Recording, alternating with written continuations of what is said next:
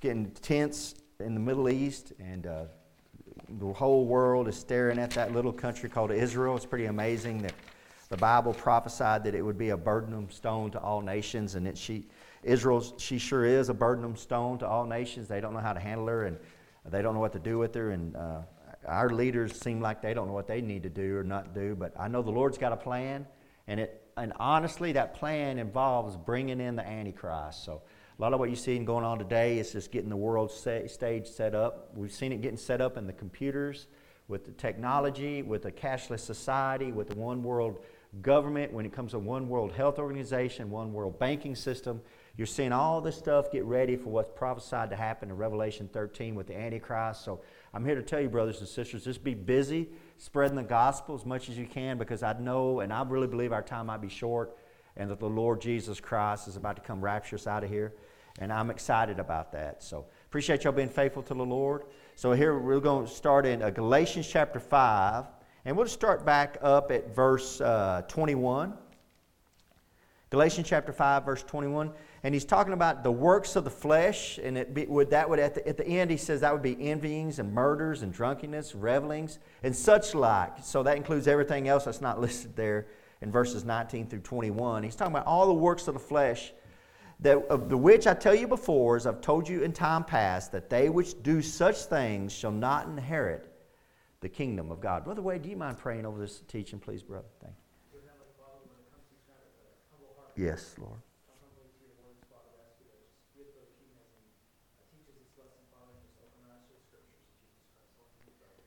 Amen, amen. So what we looked at last week, and we're going to continue and finish it up real quick tonight before we continue on, is there's what we have going on there. When you read verse 21, you're like, oh no. Because if you look through verses 19 through 21, there's not a person in this room that hasn't envied or had hate, or it's listed all that. Uncleanliness, I don't know, I'm not going to put any kind of sin on you that is not on you, but the truth is that all those Christians have committed.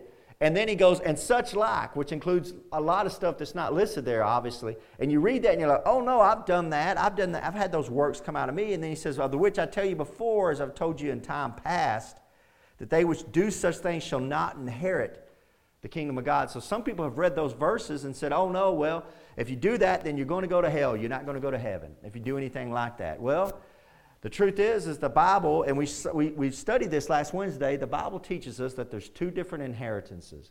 The first inheritance is the one we looked at last Wednesday. It's called a millennial inheritance. And that millennial inheritance is what the Christian is offered as a reward for what he did on this earth right now. He'll get during the millennial reign of Jesus Christ, that 1,000-year reign of Jesus Christ. So keep this in mind. We're in the church age right now, and we're waiting for the return of Jesus Christ as a Christian, for the body of Christ, for Him to come get us out of here. And the church reveals that, or considers that, or says that as the rapture. We call it the rapture. You won't find that word in the Bible, but it's just a gathering together, a come hither. It's implied all through the Scripture, and you see that in studying through Revelation and Daniel chapter 9. But the point is that in this church age, as we wait for the rapture takes place. The Lord Jesus Christ, the Bible says, comes to the clouds of the air, calls out His loved ones, all the body of Christ would go up to be with Jesus Christ. And during that time, the Bible says in Revelation 4 on, the Great Tribulation period starts. And then all that you read in Revelation, the mark of the beast and all that takes place. And then at the end of that, you got Jesus Christ comes back. He comes back and returns. And we're looking at that on Sunday services. Revelation 19, He comes back, brings us with Him. Now during that 7-year tribulation period, up in the clouds is what we call the judgment seat of Christ. The Bible says a judgment seat. We're all stand before Jesus Christ to get the rewards we've earned for the good or bad that we've done in our body here on the earth. And the Bible says in 1 Corinthians 3, when it's talking about that judgment seat of Christ, that you're saved, but you're going to have your works that you've done for Jesus put through the fire, and whatever comes out on the other side, be it gold, silver, precious stones, those survive the fire. That's what we would say is used to build a crown. Everything else you've done for man or done for yourself, those works that are dead works, wood, hay, stubble, the Bible says they're burned up. and they go up and they're just burned up. You lose rewards, but you're still saved, the Bible says, and that's 1 Corinthians chapter 3. So that judgment takes place, and what are you being judged for? You're being judged for the rewards He's going to give you when He comes back in Revelation 19, when He comes back at that second coming, not the raptures took place at that second coming, and when He comes back and the Battle of Armageddon takes place. I've been preaching on that, and He goes in Jerusalem. He sits as a King of Kings and Lord of Lords. Well, then the Bible says, if you keep reading Revelation, He's going to rule this world for 1,000 years. It's a millennial reign of Jesus Christ, millennial. So when you study the Bible out and you study the genealogy of the Bible, what's interesting, this is why a lot of creationists, and I consider myself a creationist, they believe this, is that when you study the Bible out, we've been on the earth for just about 4,000 years. We've been on the earth for just about 6,000 years. So there was Jesus Christ, from Jesus Christ to where we're sitting at today is right about 2,000 years. And before Jesus Christ to the time of Genesis with Adam and Eve, the Bible genealogy teaches us that's about 4,000 years. So you got 4,000 years to the birth of Christ, and then another 2,000 years. Why do you say about 2,000 years? Because our calendars are messed up. That calendar is messed up. So this calendar over here, you look at this calendar. July, that's the 7th month, right? August is the 8th month. September is the 9th month. October is the 10th month. November is the 11th month. December is the 12th month. We know that, right? But look at the words. August is July, August, September, sept, that's a Latin for 7. Oct, that's a Latin for 8. Sept, oct, nov, that's a Latin for 9. 7, 8, 9, and des is 10. Des. So you know somewhere along the way this calendar got messed up. So we know we're around 2,000 years. We don't know.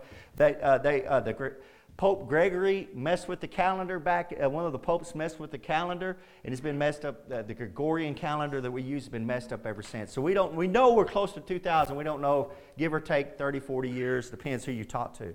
But the point is that during that reign of Jesus Christ, that 1,000-year reign of Jesus Christ, we're going to be ruling and reigning with Him. Some of us are going to be ruling over 10 cities. Some of us are going to be ruling over 5 cities. Some of us are going to be nothing but street sweepers in that millennial kingdom. How does God judge that? You find out your position in the millennial, that 1,000-year reign of Jesus Christ. You find out about that at the judgment seat of Christ. That's where you get your rewards or lose your rewards. And that's where Jesus is going to judge you. How are you going to rule and reign with Him? Some of us will have no rewards. And then after that millennial reign, that 1,000-year reign of Jesus Christ, when the earth is just like the Garden of Eden and people are multiplying, and it's literally billions of people on the earth, then the Bible says Satan is loosed for a season. And it says they'll follow him like the sands of the sea. And then it says fire's brought down by God. There's another right on Jerusalem, and then Satan is bound, and he's cast into hell, and that's the end of Satan right there. And then eternity. Then we go off into eternity. When you think of this eternity right here, that's what y'all think of. When you think of heaven, that's heaven. That's heaven. That's the bride of Christ coming down at the end of Revelation. No more tears, no more death, all of that. That's what we think of going to heaven. That's heaven. But the truth is, if you die today, your soul will be up in heaven waiting for the rapture to when Jesus Christ comes and your body is took out. You get a brand new body. Your soul's put in. If we're alive at that time, we're changed in a moment, in a twinkling of an eye. We get a new body, and then we go up to be with Jesus Christ. So when we come back to rule and reign with Jesus Christ, we'll have that immortal body. We'll have that incorruptible body. We'll have that sinless body. We can't sin, but we'll be ruling and reigning over the people that came through the tribulation period that are still on the earth. That's who multiplies by the billions by the time that millennial reign ends. So this inheritance that he's talking about here in verse 21 is that millennial inheritance that I taught on last Wednesday, where he talks in Luke chapter 19 that he gave 1 pound and said, see what you can do with this 1 pound, and the guy made 10 pounds out of it. Remember? And at the end of last Wednesday's services in Luke chapter 19, there was a man there that took his pound and he hid it because he's afraid of Jesus Christ. He said, you're a hard king, you're hard and austere. In Jesus Christ, I'm going to judge you out of your own mouth. And he took what little bit that guy had, and he gave it to the one that had 10. And he said, you're not going to get to reign. He said, but those enemies that wouldn't let me reign, bring them for me and let me slay them. Battle Armageddon. So the point is that All that's a millennial inheritance. What you're reading about there is verse 21 is a millennial inheritance. That's not the heavenly inheritance. The heavenly inheritance is simply this: your salvation. You're saved. If you're saved, and God's going to keep you, and you're going to get to go to heaven. Amen? And that's what, so we'll hear people say that, and I mean it too. I'd rather be a street sweeper in heaven than than be a king in hell. And obviously, amen, we know that to be true. But that inheritance that we're talking about, the millennial inheritance, it's given to you at the judgment seat of Christ, and then you live that out for 1,000 years, and then eternity. That heavenly inheritance is incorruptible. You're never going to lose it. It's your salvation. It's technically, doctrinally, it's called being born again into the family of God. We're all one big family, but we're all not going to get to inherit the same thing. We know this to be true. If somebody has a big property, has a lot of money, they might have 3 or 4 kids. Not all those. A lot of times, you might have one kid gets more of it because that one kid is a lot more responsible. I talked about this last Wednesday, didn't I? When I said that you might have a kid that they've been into drugs, they're not very responsible, they can't pay their bills, they can't take care of themselves. You're not going to give them a lot of money. You give the money to this brother here because this brother will take care of this brother that can't take care of himself. That's why the daddy does that kind of stuff. That's what we're talking about, this inheritance. But that's a millennial inheritance. Those verses were Romans chapter 8, verse 17, 2 Timothy chapter 2, verses 12 and 13. Those tell us that if we don't suffer with Christ, we won't reign with Christ. And then Luke chapter 19, verses 12 through 27, that's that millennial reign that we're talking about. Now, turn to 1 Peter chapter 1. Let's talk about the heavenly inheritance. 1 Peter chapter 1. 1 Peter chapter 1. We're going to talk about the heavenly inheritance. 1 Peter chapter 1. We have a heavenly inheritance. Now, there's 2 different inheritances. There's a millennial inheritance that I just talked about now for about 10 minutes. And now I'm going to show you the heavenly inheritance. This is an inheritance that you'll never lose as a Christian. You'll never lose this inheritance. It's the inheritance that you're going to inherit heaven one day. Okay, you got it? If you're saved, you're going to inherit heaven because you're part of the body of Christ. You belong to Christ. You're part of that family, the family of God. You're going to get to go into heaven. It's a heavenly inheritance. Millennial inheritance, that 1,000-year period, that's a totally different thing. That's based on rewards. That's based on your works. That's that 1,000 years that we were talking about. Now look, pick it up in verse 3. 1 Peter chapter 1, verse 3. 1 Peter chapter 1, verse 3. Blessed be the God and Father of our Lord Jesus Christ, which according to His abundant mercy hath begotten us again. There you go. Born again, amen. Begotten us. We're born again by God. Unto a lively hope. The resurrection gives us a hope that's alive. It's a lively hope by the resurrection of Jesus Christ from the dead. So we have this hope. And of course, that hope is wonderful. It's a living hope because we have a living Savior. Now go right into verse 4. Here you go. To an inheritance incorruptible. That's a heavenly inheritance. And undefiled. You can't touch it. Your works can't touch it. Your sin can't touch it. What you do or don't do can't touch it. It's an incorruptible. It's undefiled. And that fadeth not away. There's nothing you can do to lose it. It's a heavenly inheritance reserved in heaven for you. It's reserved in heaven for you. Every Christian that's born again, I don't care what kind of Christian life you're living, be it good or bad, God has got a reservation waiting for you. Think about it as a fancy restaurant. Think about going to a fancy restaurant. You ever been to a restaurant where you've had, maybe I've only done this a couple of times in my life, where you've had a reservation, you walk in there and you open up the door and all these people are sitting around and at like a Red Lobster or something, and they're all sitting around and they look at you, they kind of look at you, and you walk up to the lady and they're like looking at you and they're like, oh, he's going to have to wait a long time. And like, what's your name? Say, my name's Keegan Hall. And, oh yeah, we got a table for 2 for you. Come on right this way. And you look back at everybody and go, and you stick your tongue out of you. And they're waiting. That's you, Christian. Yep. You get up to the gates of heaven and they look out there. Say, could we let them in? Say, well, look in that book right there, the Lamb's Book of Life. Let me look in the Lamb's Book of Life. Oh, yeah, you got a reservation, Keegan Hall. Come on in, the gates. And everybody else will be sitting out on the outside. That's us. You got the reservation. Praise God for that. Look at verse 5. But no, go back to verse 4 because I want to point out one other thing before we continue. So this is a heavenly inheritance. You say, Brother Keegan, how do you know for sure it's a heavenly inheritance and not the millennial inheritance? Because look at the end of verse 4. It's reserved in heaven for you, not on the earth. Notice that millennial, everything Christ talked about in Luke chapter 19, that suffering and reigning, that's when Jesus Christ is reigning for 1,000 years. That's that 1,000 years. That's a millennial inheritance. This is a reservation, not in a millennial, not an earthly reservation. This is a heavenly reservation. You got it? This is that heavenly. That's when you think of heaven, that's past millennial kingdom. That's way past that 1,000 years. That's when there's no more tears, no more sea. There's a new heavens, a new earth. All of that, that's past that 1,000 years. That's that heavenly. It's reserved in heaven for you. Now notice this reservation. Are you going to be able to keep it? Amen? Because I've had reservations where I've had to call and say, I'm not going to be able to make that. You can just cancel that reservation. And that's what some Christians think that's what's going to happen, that God makes a reservation up in heaven, and then you do some little naughty bad thing, and God calls back up there and says, cancel that reservation. He's no longer welcome here. That's not how God works. And I'm going to show you the verses. Because you have this idea, and some Christians have this idea, not you, but some Christians have this idea that you got to keep the reservation. Like, okay, I've got the reservation. I've got to get the car. I hope the taxi gets here on time. I hope I'm dressed up. And then you're out there waiting in the living room, and your wife's in there doing her makeup and doing her hair, and you're looking at the clock. You're like, we're not going to make the reservation. She better hurry up. And you're, oh, honey, we're running late. You might want to come on. You're afraid that you're going to have to keep the reservation. Amen. Look at the next verse. Who are kept by the power of God. Who keeps that? You're kept by the power of God. That reservation's kept by God for you. It's not you. Who are kept how? By my works? By my good deeds?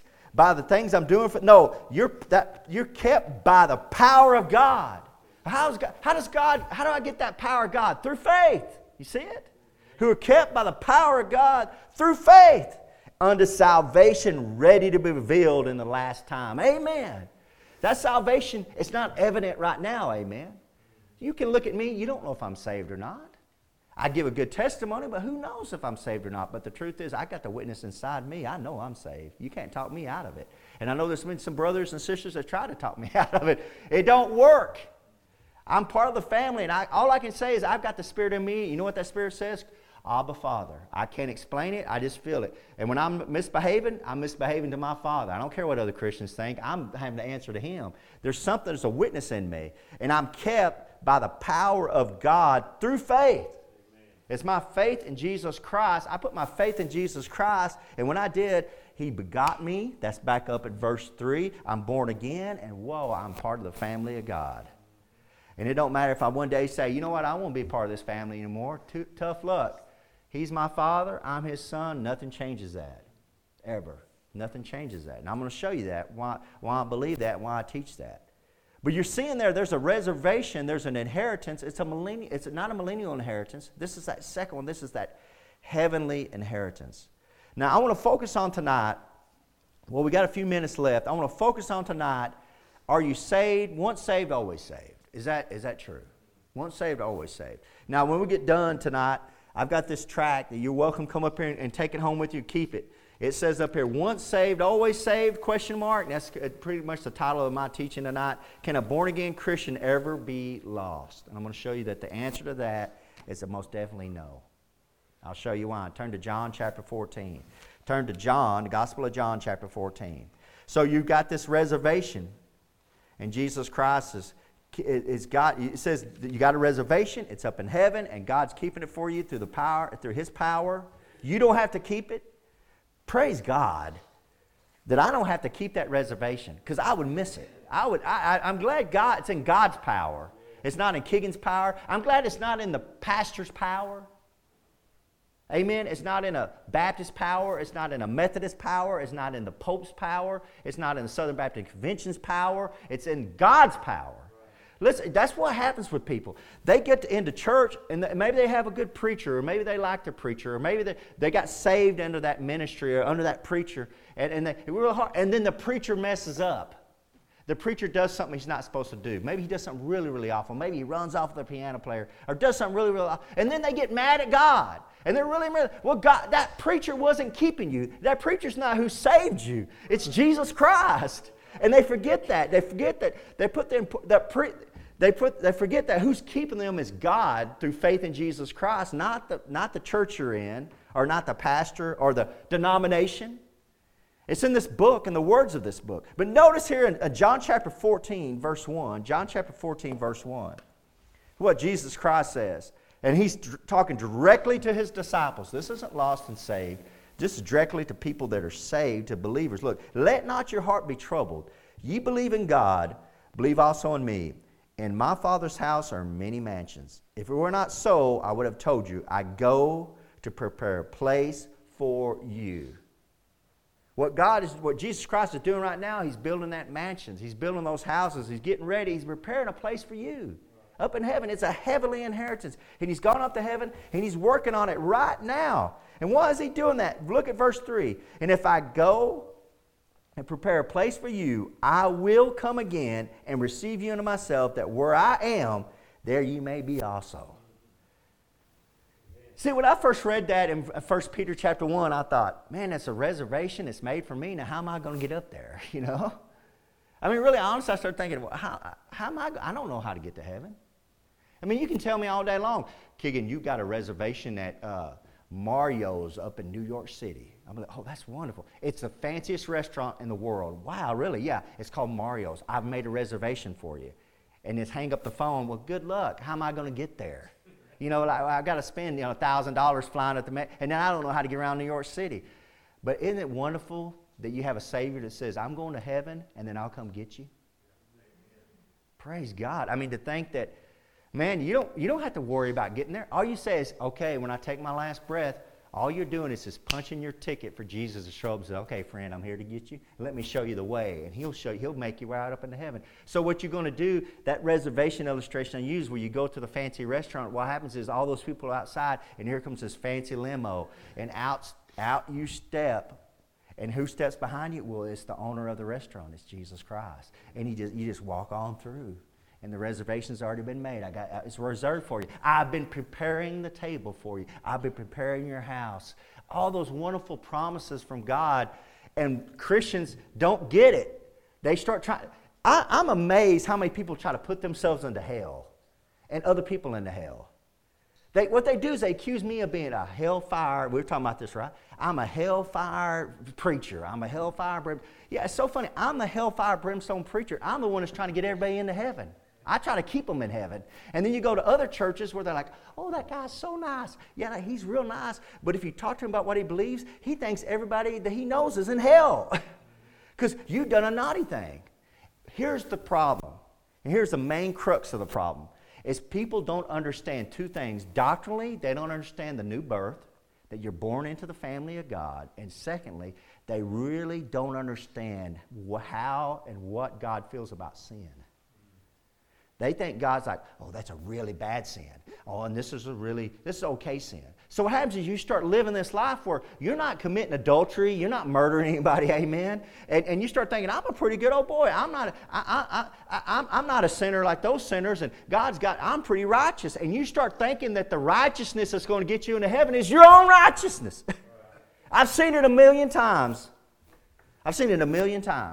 And you start pointing your finger like, look at how bad they are. Look at how bad, and they're doing that. And then those sins that you commit in your heart, those sins you don't like anybody to see, that nobody can see, but it's real deep down in your heart, like jealousy and envy and hatred. You can hide those sins so nobody else can see it, and you can point your little bony finger, oh, look at the sin they're doing. Look at how they're getting drunk, and look at how they're committing adultery, and look at how they're dressing. And it gets down that far, doesn't it, brothers and sisters? See how they're dressing? They're definitely going to hell the way they dress like that. That's that self-righteousness that comes in all of that. And you don't understand that how God sees all sin will send you to hell. You might be the best person in the world, and if just one little sin is going to send you to hell. And truthfully, when you study this word, what sends you to hell is not the sin you commit. It's not a sin of commission. It's a sin of omission. In other words, you're not taking the cure. It's like everybody gets the same disease. That same disease is called sin. and everybody's going to die and go to hell because of that. And you were born that way. But there's a cure, and that cure is called Jesus Christ. You got to take your faith and put it in Jesus Christ. He gives you the free gift of eternal life. It's a grace. It's a free gift. You just got to ask for it. He gives it to you. But the world thinks, no, it's because I stopped sinning, and when I stop sinning, then God is going to allow me into heaven. That's nowhere in the Bible. He that believeth on me, he that believeth on the Son of God, is not condemned. I believe I'm not condemned anymore. But he that believeth not is condemned already.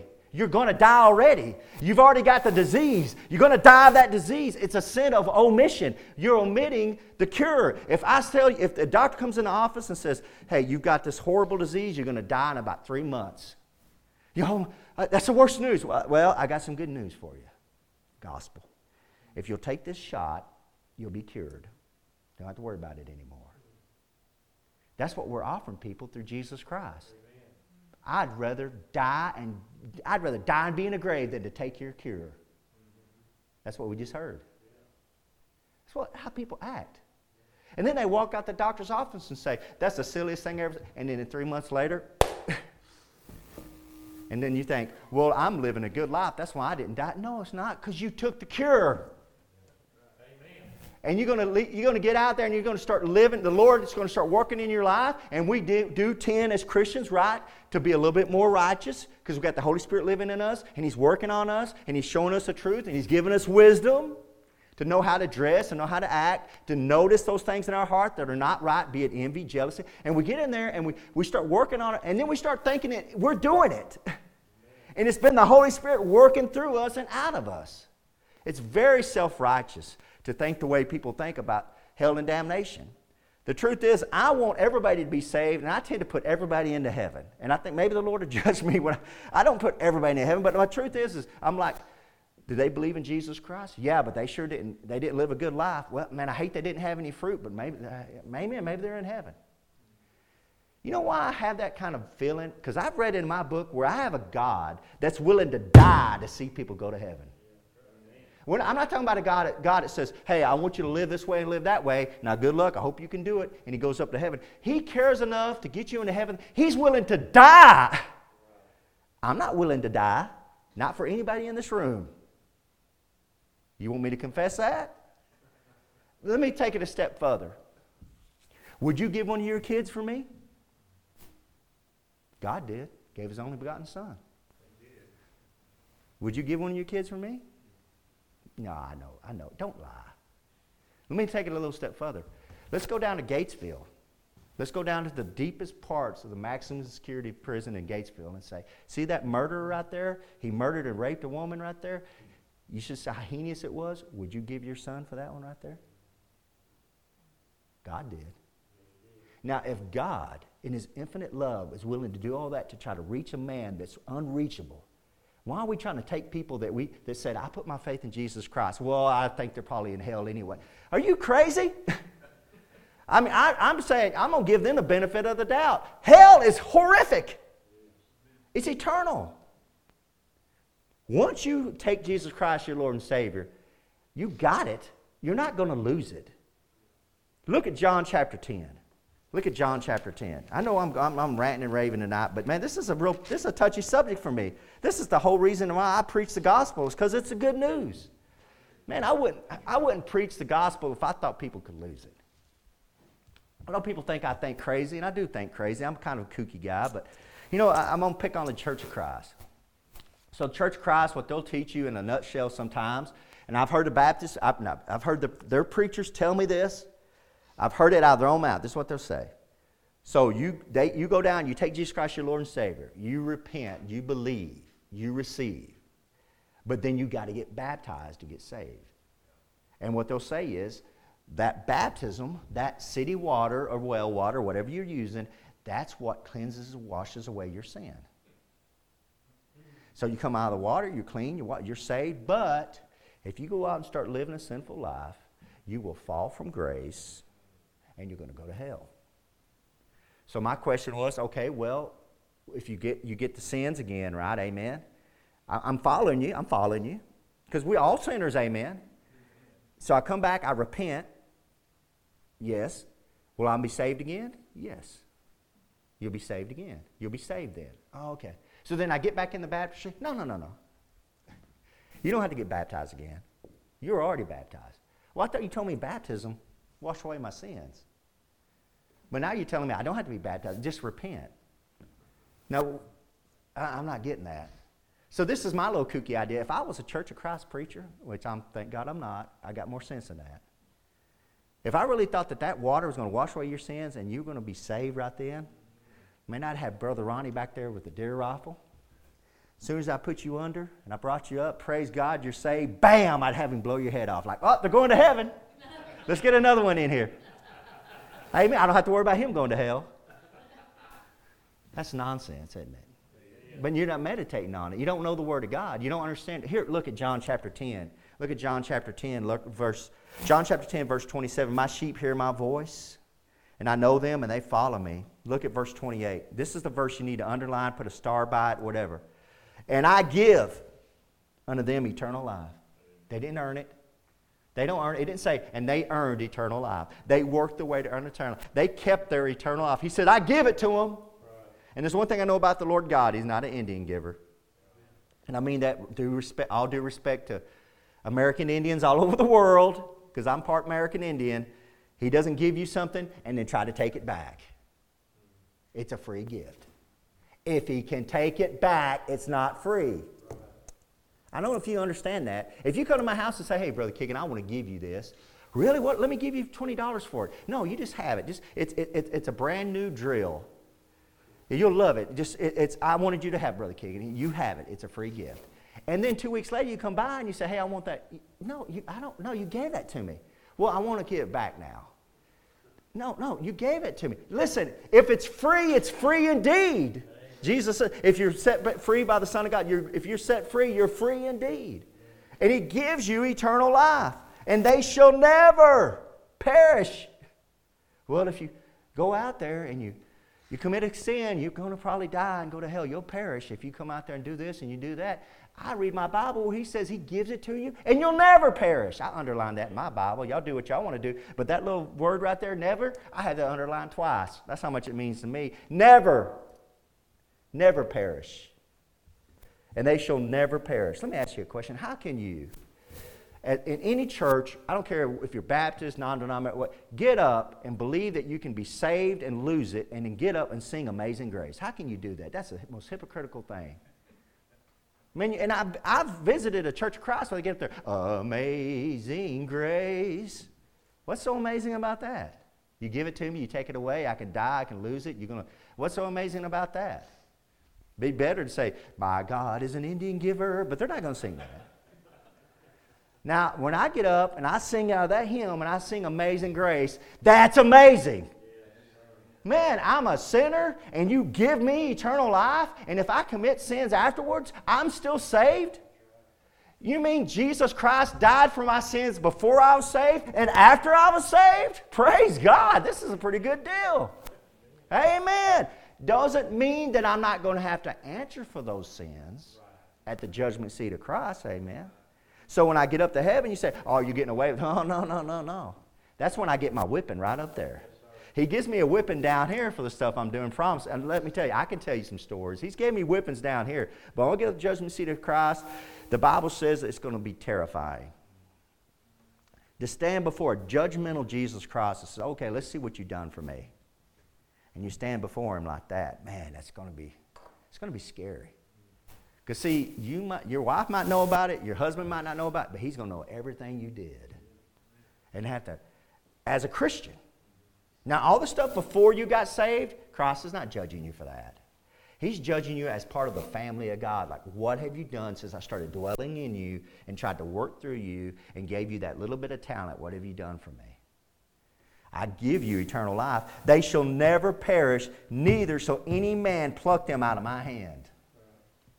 I'm in the nail-scarred hands. He's got me. I can't get away. Nobody will pluck them out of my hands. And let me take it a little doctrinally a little further. You not only are in the nail-scarred hands, you're part of the nail-scarred hands. You're part of the body of Christ. He can't deny Himself. You're actually part of that hand. You're part of the body of Christ. That's doctrinally.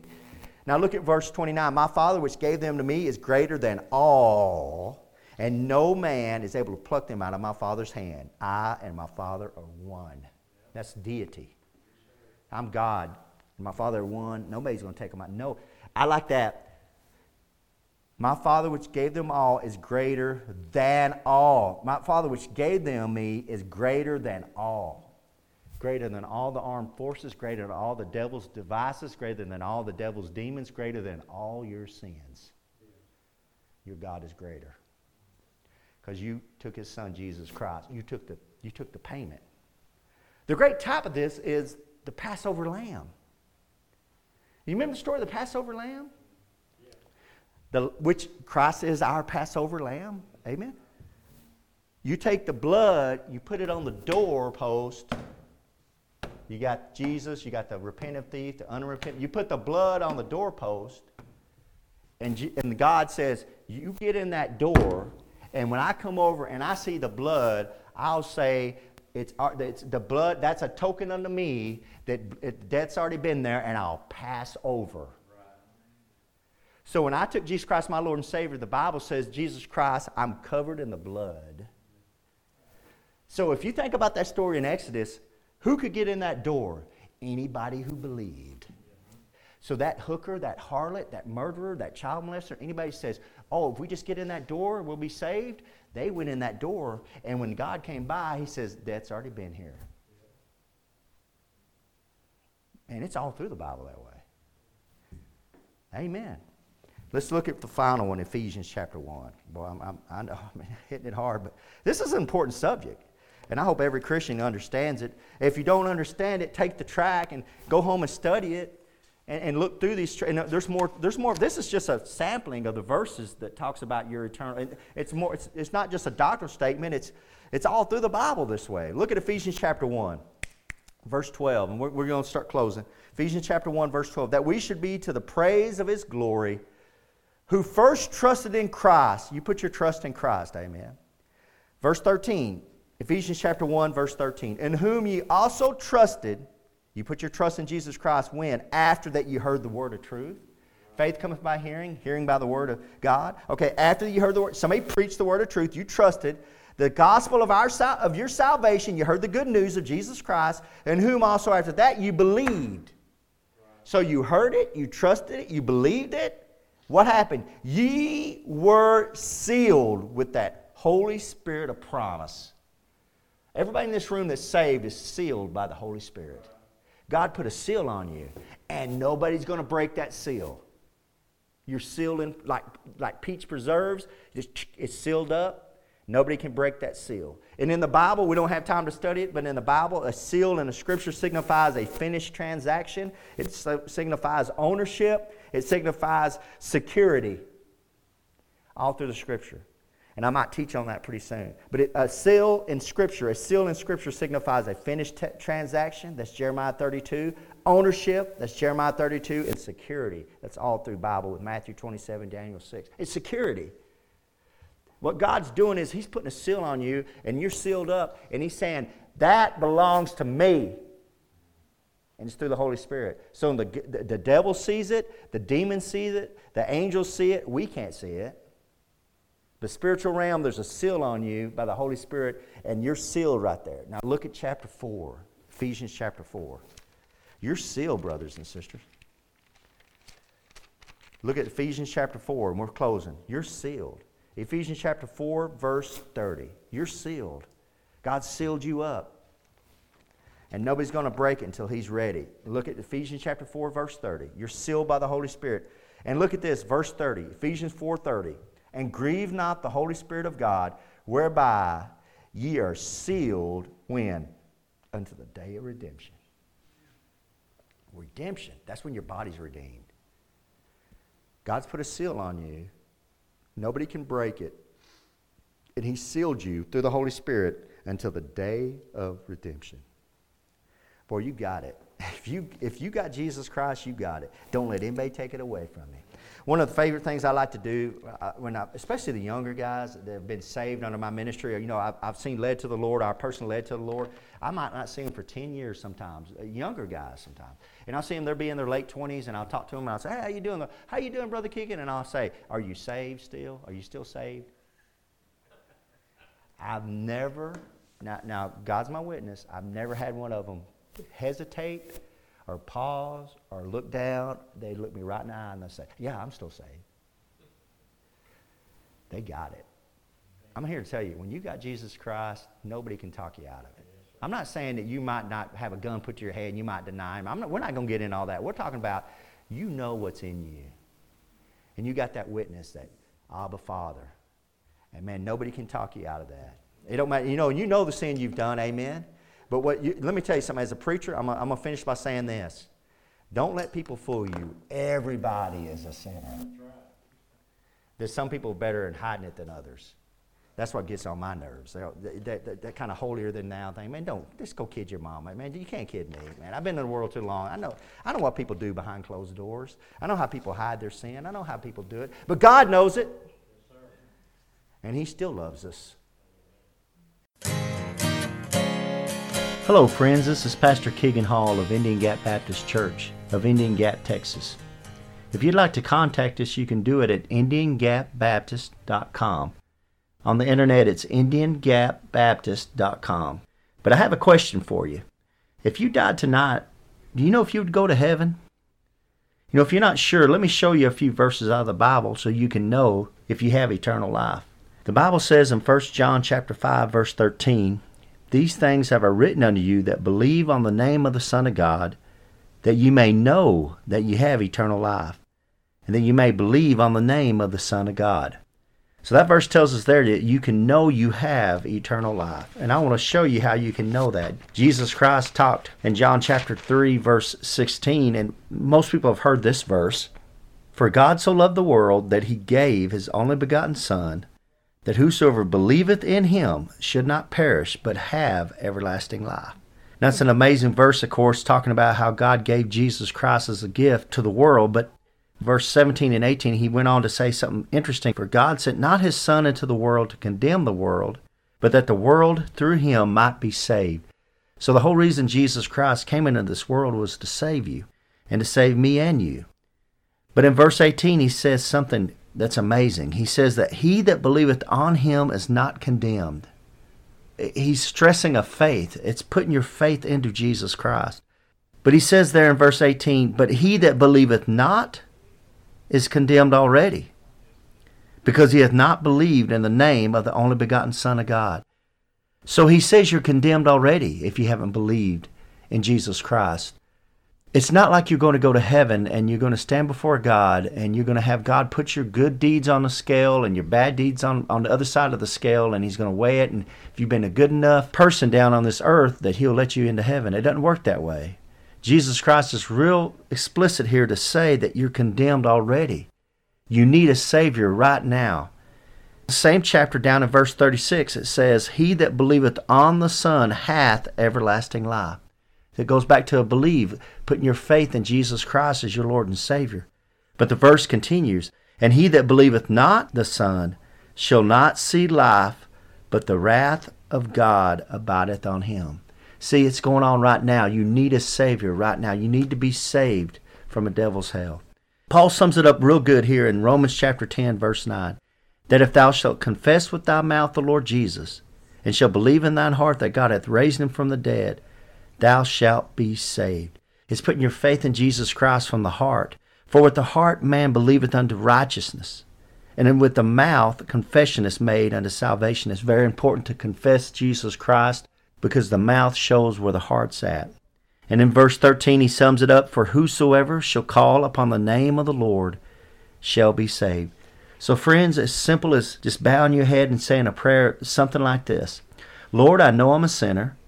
I know You died on the cross for my sins. I believe You came up from the grave and are alive right now listening to me.